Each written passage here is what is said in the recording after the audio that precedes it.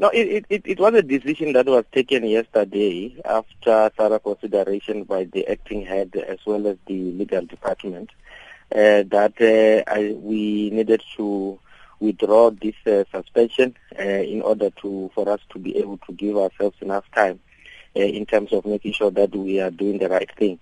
You would recall that in the suspension itself, the general had requested that there should be information furnished to him, and as such we felt that it would be proper that we do likewise. And today and tomorrow I think they will be sitting down in terms of making sure that they find actually a way forward into this matter. The Hawks is a significant element to our criminal justice system. If you're talking now about only taking thorough consideration, doing the right thing, shouldn't that have been done before the suspension notice?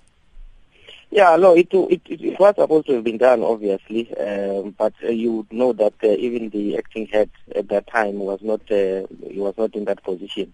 So I think he felt that it was critical that despite the fact that we are a constitutional country and this unit is very important in the country, we need to make sure that we do the right thing and also be an example to others, that we do not want to be seen to be willingly just suspending people for the fact of that suspension, but there need to be proper, thorough processes in terms of making sure that whoever is being suspended, he is being given the right information as to why he's being suspended. Does this mean that he could still be suspended once an assessment is properly done this time?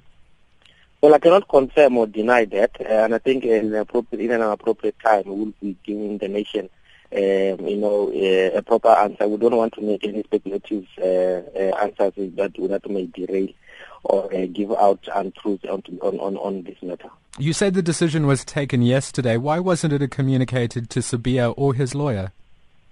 Well, I'm not sure where that is coming from, because obviously once the decision has been taken, we have to inform the other party. Today, obviously, when we went to court, we did mention it, and it was struck off the roll. So we were following processes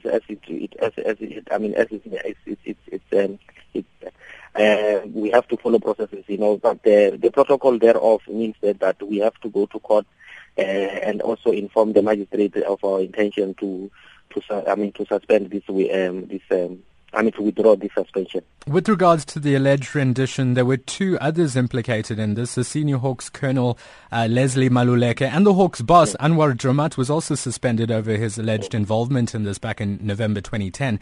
What's the latest in regards to their suspensions? Look, I can't speak on behalf of the minister when it comes to Gerard Dramat. That is a matter that is being dealt by the ministry itself. In terms of the Colonel Maluleke, we can confirm that he has received his suspension letter. And in terms of Anwar Dramat, is he still suspended? Like I said before, I just said it now that I can't speak on behalf of the Minister of Police. I think the best person that you can ask about that one is Mr. Musazoni.